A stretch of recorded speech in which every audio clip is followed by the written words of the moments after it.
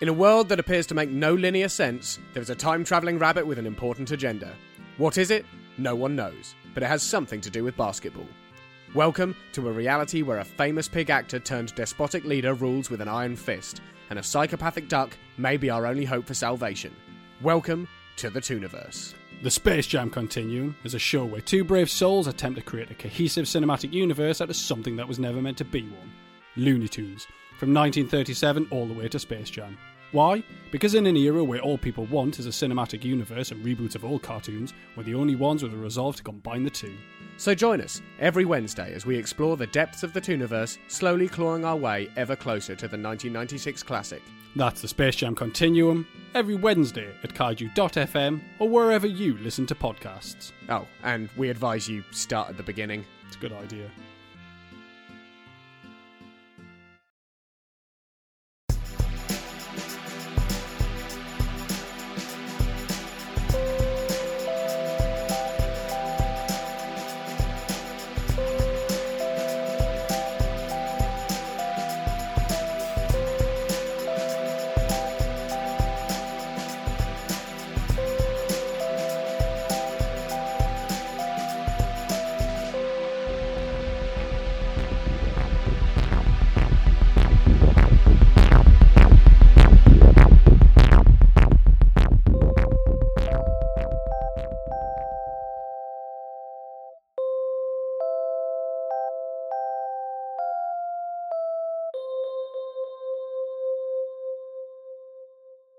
Welcome one and all to Merely Role Players, where theatrical people play role-playing games. My name's Matt Boothman. I'm your compere for this backstage episode from the main house production. I'm joined backstage by Alex. Hello. Also by Nat. Hello. And by subject of today's backstage episode, Chris. I feel like I'm being tested already. But because I called you a subject. It is because you called me a subject and you didn't look very regal, so I took the other possible meaning. Also, no pressure, but you're the last one, so, we're all judging you. I know, because I gracefully didn't turn up when I said I would to the last. We didn't want to mention it, but yeah. It's all right. I'll own it. I was asleep. What do you want? Time means nothing here in pandemic lockdown. In COVID area, you've got to just sleep through it. That's what they say. It's written in Latin under a shield. I'm not going to try and do that. That's my favourite excuse. Well, thanks for joining us this time. Nailed it. 50% success. Why don't we start with, Chris, which Monster of the Week playbook have you picked and what drew you to that one?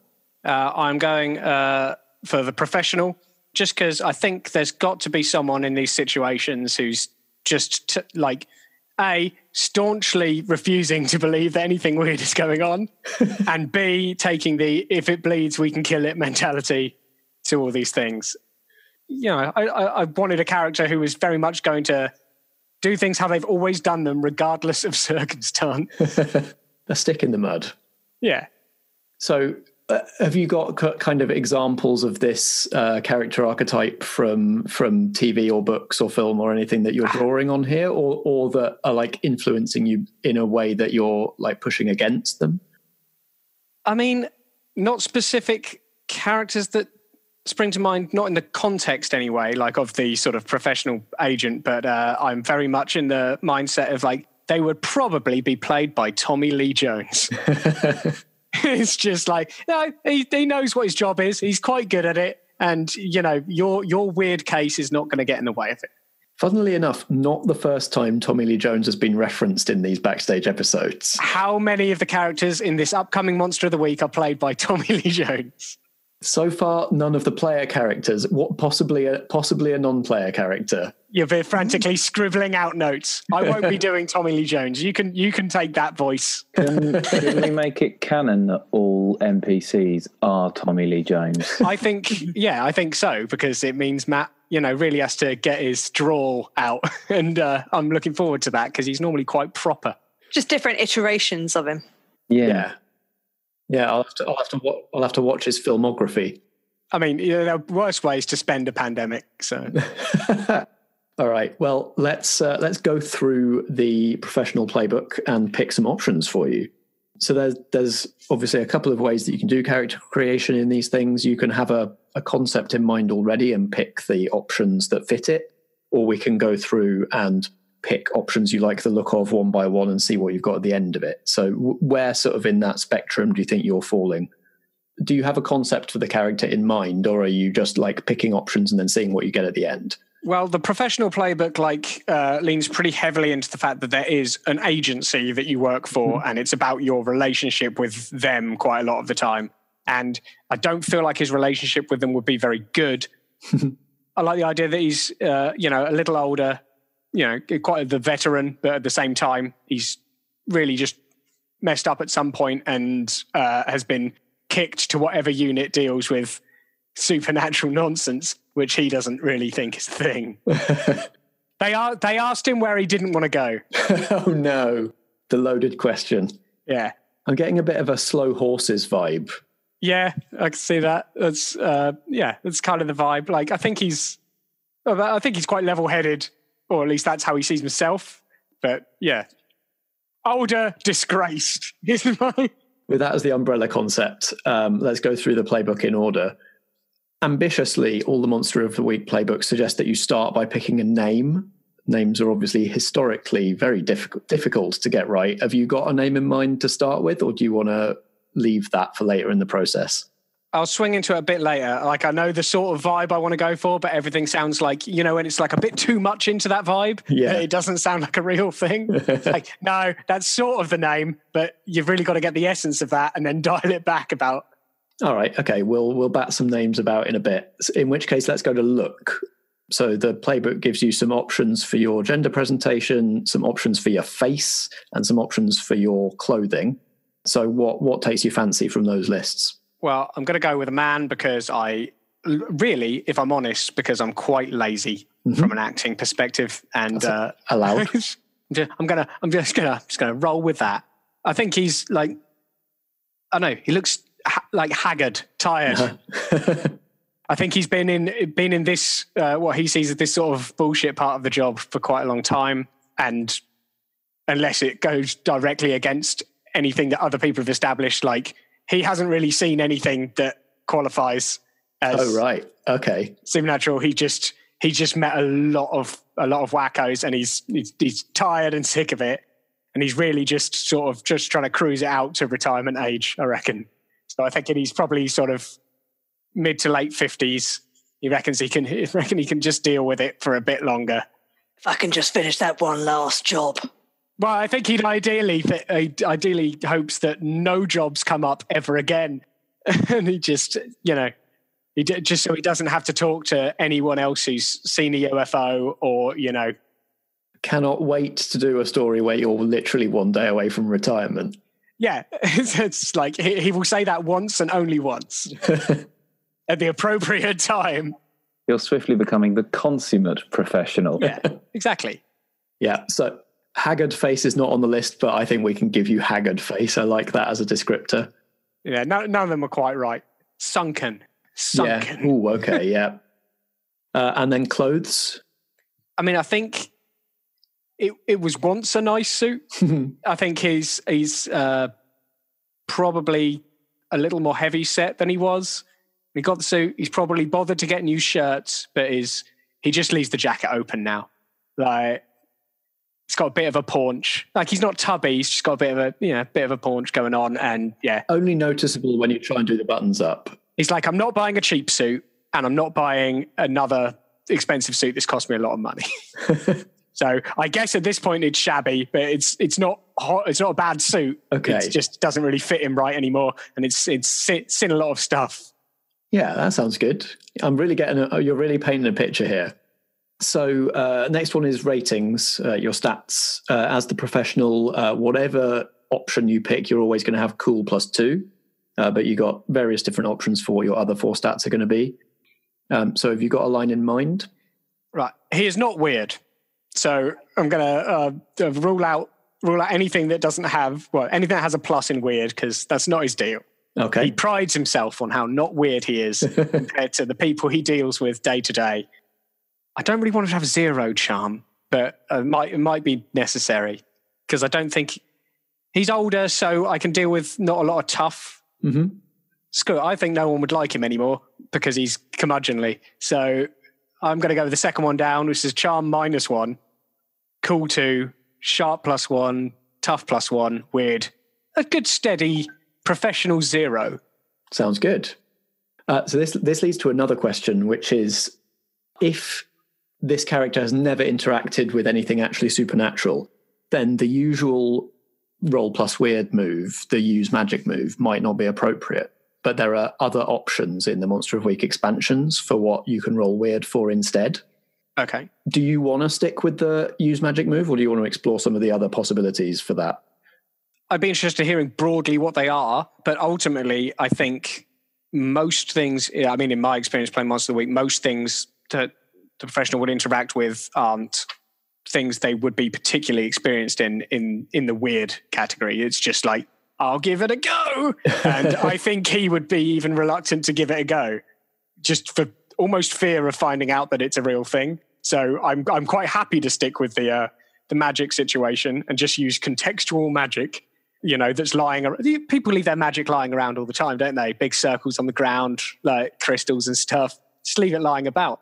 So he might, in a pinch, resort to maybe trying to do something magical. But what are the other things you could maybe use weird for? So the other ones that there's quite a few, but the ones based on what you're saying that feel most appropriate are, there's one called No Limits, which just lets you push your physical body past its limits. I think his physical body is already well past its limits. Okay. There's one that's Trust Your Gut, which is roll plus weird, and on a success, you get an instinct about where to go, about somewhere that would be important to go next. Okay. Those are probably, if you're going for somebody who hasn't interacted with the supernatural, because the other ones are things like telekinesis, weird science, empathy, telepathically talking to the secret masters of the world, and that kind of stuff, which would automatically make you more weird. So, I mean, the follow your gut thing is sort of calling to me, but at the same time, it does imply a certain will to follow these things up. Oh, fair. Which I think is sort of dropped away somewhat after at least a good few years of it being a fruitless escapade. I really like the idea that this character has been surrounded by the supernatural, but staunchly believes that everything that he's seen can be rationalized away. Be like, no. It wasn't. It was just swamp gas. That's all it was. Yeah, it's swamp gas reflected off of Venus. Yeah, exactly. Okay. This magic is just science we haven't discovered yet. Yeah, he's an Arthur C. Clarke fan, but I don't know. I mean, do these prohibit him attempting magical things? So the way it describes it is, if you take, for instance, Trust Your Gut instead, then you can still try magic, but every kind of magic you try and do, no matter how minor, counts as big magic in the rules. Oh, yeah, I like that, because that's exactly because big magic is exactly the kind of thing I meant. It's like, okay, well, there is a big circle on the floor and something weird has happened. And I should probably try and engage with it in some way due to my professional position. Yeah, and you wouldn't be the only one. I think Dave and Starkey, and possibly someone else, Dave and Starkey at least, have both binned off the use magic move for one of the other options. So they are stuck with big magic as well if they want to do any. Okay. Yeah, I'm happy with that. In that case, I'll go with the follow my gut. Nice. But yeah, I kind of expect it to lead to rational explanations. Yeah, it's following a lifetime of professional. It's not just an instinct. It's professional experience. Yeah, absolutely. Next thing on the sheet is working out who the agency are. Yeah. So has anybody else taken anything that suggests any sort of professional acknowledgement of the sort of supernatural? We have in the setting already, we have the Department of Emissions, which is the government body tasked with dealing with all this rubbish. Basically, as the story starts, the Department of Emissions have succumbed to austerity and had to pull out of places like the town that we're playing in. So Right, they're okay. sort of pulling back. They have had budget cuts. They've got less resources, and so they're basically concentrating on protecting the big urban centres and kind of leaving the regions to fend for themselves. So they're an agency in and of themselves that deal with this, or are they a department? They are a government department, but you don't have to work for them. You could work for somebody else, because if you worked for them, it would be weird if you'd never actually. Well, I prefer the notion that he works for an agency that isn't really geared towards that, but has a very, very small, like, underfunded department that is to do with that. Because I just like the idea he's been kicked down to it, and like when he joined the job, he didn't even know this department existed. Doesn't believe in any of that. He's basically, this is as good as him. They put him in the basement, like in The Wire. Like, it's just like, you're in the basement.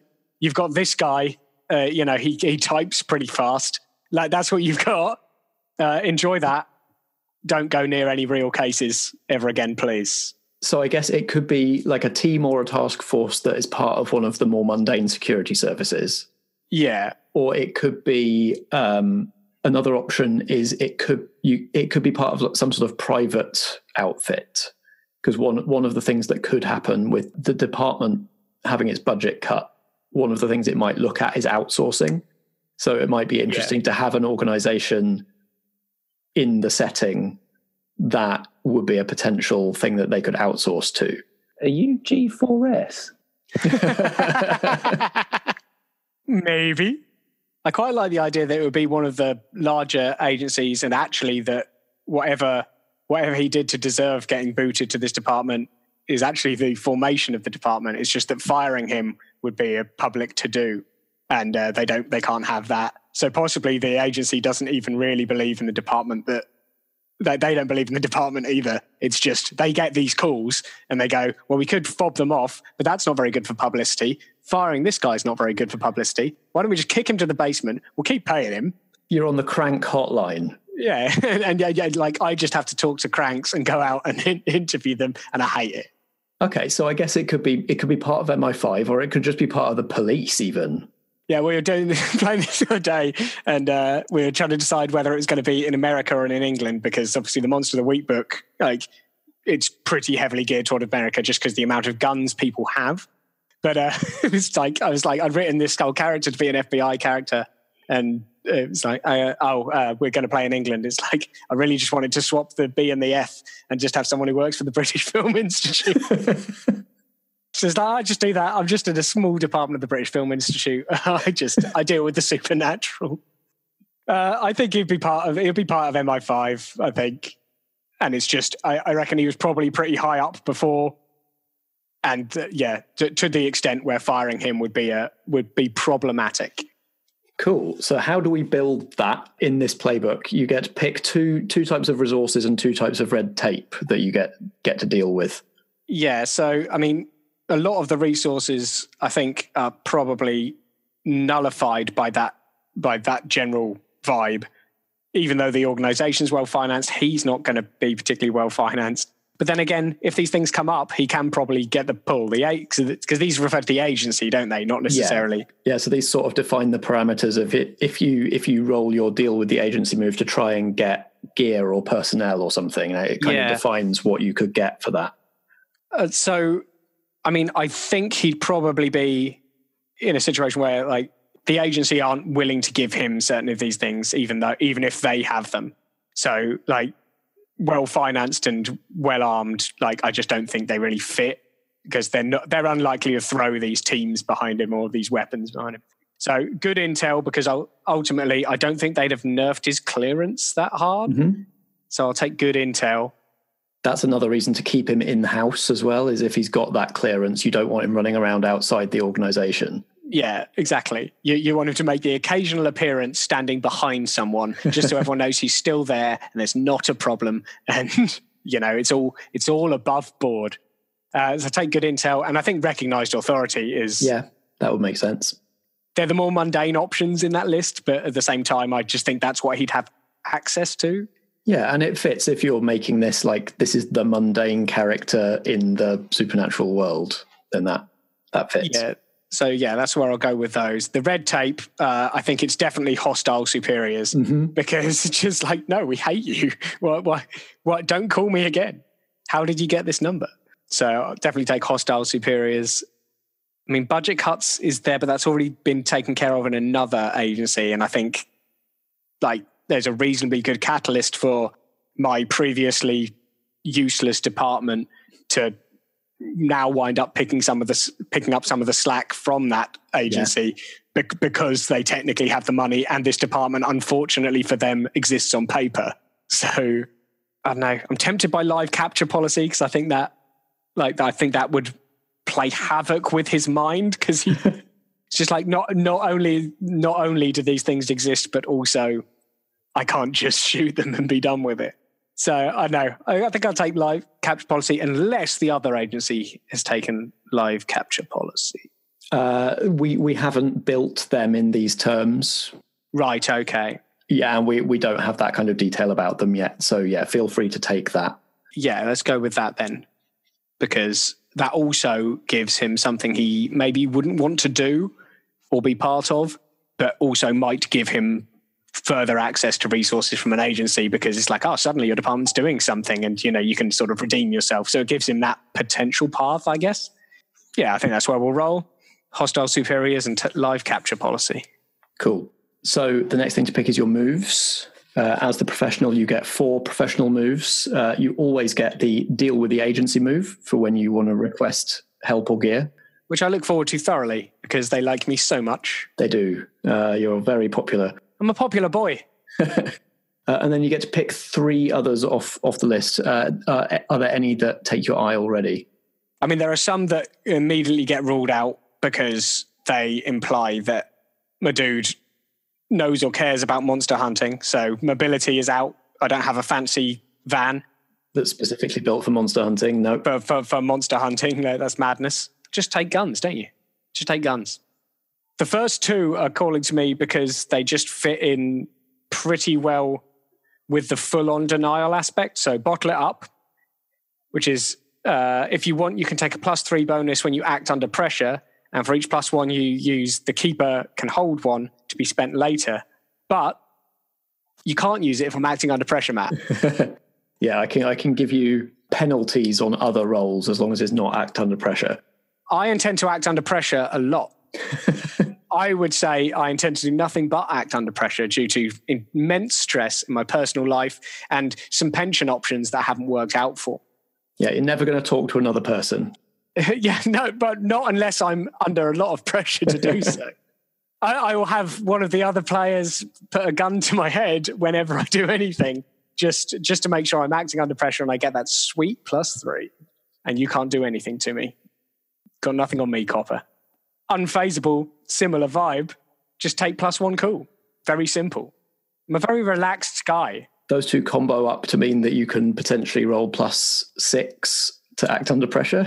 Yeah, I can, yeah. He's just the coolest guy. He's just, I mean, I don't even think it's like cool as in like he's super cool. I think Not he's suave. Just, I think unfazable sums it up pretty well. It's like, well, this is happening. He's so used to being stressed out of his tiny mind that this is his normal. Yeah, it's just fine. Like everything in his mind is just a bunch of kids just mucking around. It's not a big deal to him. It's just like, look, I'm 58. You can't get me. I'm 1 day away from retirement. No, he's probably 8 years. Yeah, they keep raising the ceiling. Yeah, he's livid. They're the pension options. That's what keeps him so permanently under pressure, man. And a third one? I mean, from the 4 that are left, 3 of them sound very military, which I don't think is his vibe. I don't think it's battlefield awareness. I don't think it's leave no one behind, because he doesn't get into those situations, really. And I don't think it's medic, really, because all of those assume that he fights a lot, which he doesn't. So the name of it sounds in the same vein, Tactical Genius, but it's just when you read a bad situation, you can roll cool instead of sharp, which isn't a huge bonus to me with my stats, but it is a +1 to reading a bad situation. So, yeah, I think I'll take that. I think it's just I'm just going to lean really hard into this level-headed thing. Yeah, so you've got Deal with the Agency, you've got Bottle It Up, Unfazable, and Tactical Genius for moves, which means the only thing we're doing on the playbook then is gear. So you get some form of armor, 1 serious weapon, and 2 normal weapons. Right. Well, armor.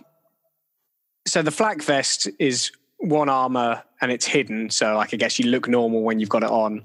But I don't think that's the kind of thing. He's not expecting to get shot at or whatever. So I think he'd be more likely to have access to the combat armor, which is 2 armor and heavy and not hidden. So like you're clearly wearing big armor when you're going in with that. But I think he'd be more likely to just have access to that for when he thinks he's going to need it, which has, again, been a long time. Yeah, so you can take that option, but it's mostly in the boot. Yeah. Unless things get really serious. Yeah, it's literally like, I think you get those scenes where, they're running from the car. They're literally putting on the vest as they run in. They've grabbed the shotguns out of the boot. I'll take a shotgun, please. 1, please. Okay. 1, please. Get in the back of the car. Normal car, mind. Not a fancy monster hunting car. I mean, I don't think he's the kind of guy to have a gun at home. Because, I don't know, again, feels American. Same reason he's not taking the 38. I think I'd just take the sort of standard stuff you would have access to if you were going in. So he'll have the 9mm as a standard in the normal weapons. Have a shotgun in the car. And access to an assault rifle if he feels like he needs the assault rifle, because that covers the most bases, I think. Is it all being kept in the boot of your pretty normal standard car? My normal standard car. Now, I can't decide if I'd rather that was like an agency issue but normal car, or if it's like, I don't know, a Morris Minor or something. Like, it's just, this is my car. This is my car. It's like, the agency wouldn't provide you with a car, so maybe it is your car. yeah, maybe they don't want me going out. I have to go and say, can I check a car out, please, if I want to go in anything that looks like... It was secondhand when you were a green recruit. Yeah, exactly. But it's my car, goddammit. It's got the wood paneling. It's not one of the later models. It's beautiful. Amazing. You can hear him coming from like a mile away because it's banging a little bit down the street. Beautiful. It's beautiful. But yeah, it mainly just takes me to and from the office, doesn't it? So that's all we're going to do of the playbook, because the history and stuff we're going to do a little later. But we do want to kind of tie you into the story a little bit from the start, just to work out sort of how you're involved in the situations that we're getting into. So last couple of things to do. I mean, first of all, how are those name options coming on? They're very American. They take the classic American... Well, there are 2 classic American name formats. There's surname, or there is any noun surname, like Basin Rudebaker. Brick. Yeah, but if someone just walked up to you, say, "Oh, yeah, have you met Basin Rudebaker?" and they just reached out to shake your hand, you'd shake their hand. You wouldn't. It would take you a moment to go, Basin. His name's Basin Rudebaker. That's British. Brick Tamlin. That's a classic Brick. Yeah. You just go, that's a name. That's Basin fine. Rudebaker. It only works if you're American, though. You can't do it if you're English. You mean you're not going for Basin Rudebaker? I'm not going for Basin Rudebaker. I'm hung up on the surname Kincaid, and I don't know why. I like it. I wrote a load of surnames down, and Kincaid is the only one I was like, that's the surname in this surname situation. But then I've got Elwood and Elroy in first names, but it's, again, not American. And if you do the surname, it sounds like you write detective novels. Yeah, I mean, the other formula for these is that if you have a memorable surname, you have a really, really mundane standard first name like John. Yeah, Barry. and the vice versa. Right? Yeah, Barry, Kincaid, Bazza. Oh, Bazza. Because the inverse works, I guess, for like Indiana Jones. So yeah, I guess. Can I have Edward? Edward is the closest to my general vibe. Right, the names I got down. It's always 2 syllables. Yeah, I'll go with Edward. I can be Ed. Yeah, you'd be Ed, Eddie, Ted. Eddie. So there's a voice that you're going to have to do for at least one character the whole time, Matt. Wasn't that Tommy Lee Jones that Nat just did there? It was a strong Eddie, Tommy Lee. baby. Oh, Tommy, welcome. Come on in. We've been zoomed by Tommy Lee Jones. Ed Kincaid still sounds kind of cool, and you've got some uncool options in there as well, because you got the Ted branch of Edward as well, and I think he'd really hate being called Teddy. I think some people call him Teddy, and it's fine, but there are very few people, and people have heard it, and when they call him Teddy, he's like, nah, absolutely not. So I think there can be some hang up there that, I'll decide on the fly. It's always nice when players tell me what annoys their character before we go in. Yeah. He doesn't seem like the kind of guy you want to annoy too much, because he's got an assault rifle and a shotgun. In the back of a Morris Minor. Look, sometimes he takes them out of the Morris Minor, Alex. And that's when you know he means business. And that moment where he's struggling with the boot and the assault rifle, that's very intimidating. Yeah, because that's the other thing. He can't blip open the boot, can he? He's got to literally do it with the key. There's an knack to it, I reckon. There's a knack to it. He probably walks up to it and hits the top of it. And the times that he's in his cool mode, it definitely works. But there's other times where he hits the top of it and nothing happens. And one of the panes of glass just falls out. I mean, I think if he just hits the top of it, he's acting under pressure, because I think he knows full well in his heart you have to unlock it with the key and then hit the top of it. So when people try and just hit the top of it, like the Fonz, it doesn't work for them, because what they don't notice is that he actually just unlocks it normally and then hits the top of it and it opens up. It doesn't unlock it at all. The key unlocks. Hitting the top of it just opens it up. It's actually when he hits it without unlocking it, that's the ghost of the haunted Morris Minor opening it for him. Yeah, his father haunts the Morris Minor, which he also staunchly denies. So this is all canon, by the way. The Morris Minor is in, no question. The ghost, the haunting will work out later as it comes up. The haunting's canon. The things that we. The things that I do want to tackle just before we wrap up is so the scenario that we're in, the sort of premise of the whole series is we're in this sort of slightly sleepy, slightly neglected old historic market town whose Department of Emissions team has been pulled out, and various members of the community who are clued into the existence of supernatural things have had to step in and inexpertly try and defend the town from monsters and ghosts and UFOs and what have you without the same kind of professional training. So what is Kincaid doing in Sherrydown? Is that where he's based, or does he just keep getting calls that take him out there from wherever he is based?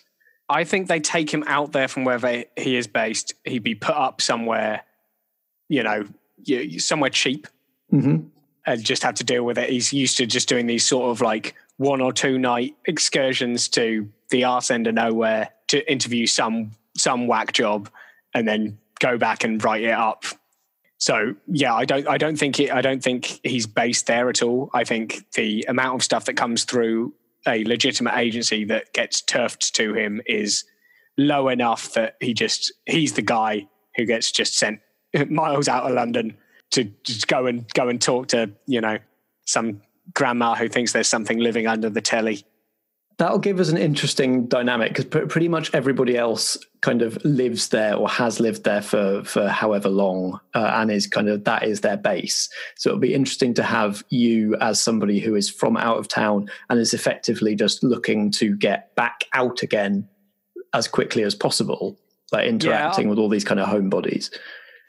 I also quite like the dichotomy of I don't know exactly what everyone else picked, but the person who is technically the most professional in this line being the one who's completely out of his element, both socially and, with what presumably he's going to deal with, unless you take a very, very interesting approach to the game Monster of the Week.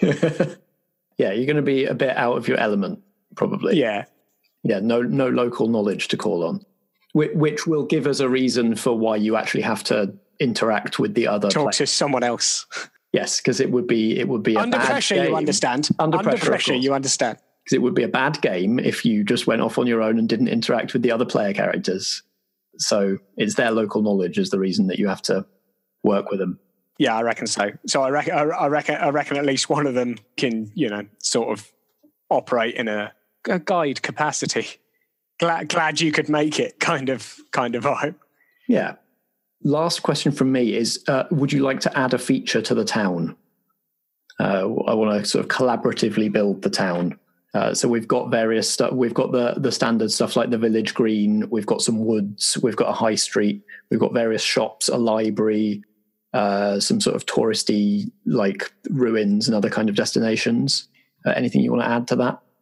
So I don't want him to have too much impact on the town itself because I want him to be like just out of the element. This is you, Chris, bringing this in. Yeah, but in terms of me playing the character, but what I would quite like is just wherever he's staying to be a thing. Mm-hmm. I'm feeling questionably run bed and breakfast. Exactly that. Can I add a feature to this B&B? Oh yeah. I reckon that the owners, you've got this kind of quaint old couple, and the guy is super into his classic cars, and he's a bit sniffy about your Morris Minor. And I'm convinced that he's jealous of the Morris Minor. he's a bit down on it. I'm very keen, and I'm sure he is as well. In my heart of hearts, I'm sure he just wants my Morris. There's like they do a yearly classic car rally in the next town over that he goes to all the time. He's like, well, I've never seen you there. I think that's the closest I've ever been to as well. I've attended, but I've never quite had the guts to bring the Morris down. And both of them are played by Tommy Lee Jones, as we've established. Yeah, actually, yeah. Especially his wife. Oh yeah. Any more questions from our audience here about Kincaid? None. I'm quite happy with the fleshing out of the saggy fleshing out of this character so far. Yeah. So yeah, no, nothing from me. That's for certain. Yeah, same. All right. Well, in that case, Chris, you're ready to play. All right. That doesn't sound like you've made that sound like it's happening very soon, like in the next several seconds. Well, depending on how people are listening to this, maybe they've got an episode queued up straight after this one, and it will seem like that to them. I want them to know that for me, there was a massive void in both time and my heart before I could play Ed Kincaid. Well, something to look forward to anyway. In these trying times. They're unprecedented, Matt, don't you know? So I keep hearing.